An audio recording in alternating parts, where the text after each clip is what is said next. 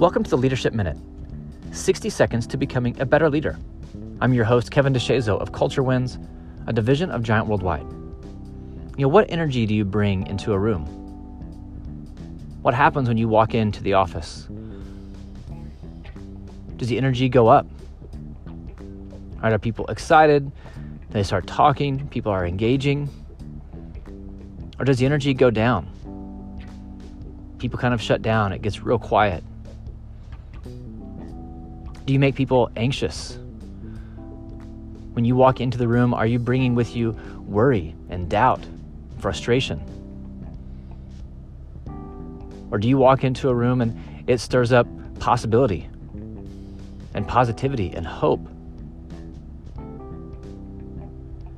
Our energy matters. The way we walk into a room matters. The energy that we bring into a room shapes our reputation. It shapes the way we influence people. It shapes our credibility. It shapes our relationships. But the beauty of our energy is that we get to own it. Our energy is a result of our mindset. If we have a negative mindset, we're bringing negative energy. If we have a positive mindset, we're bringing positive energy.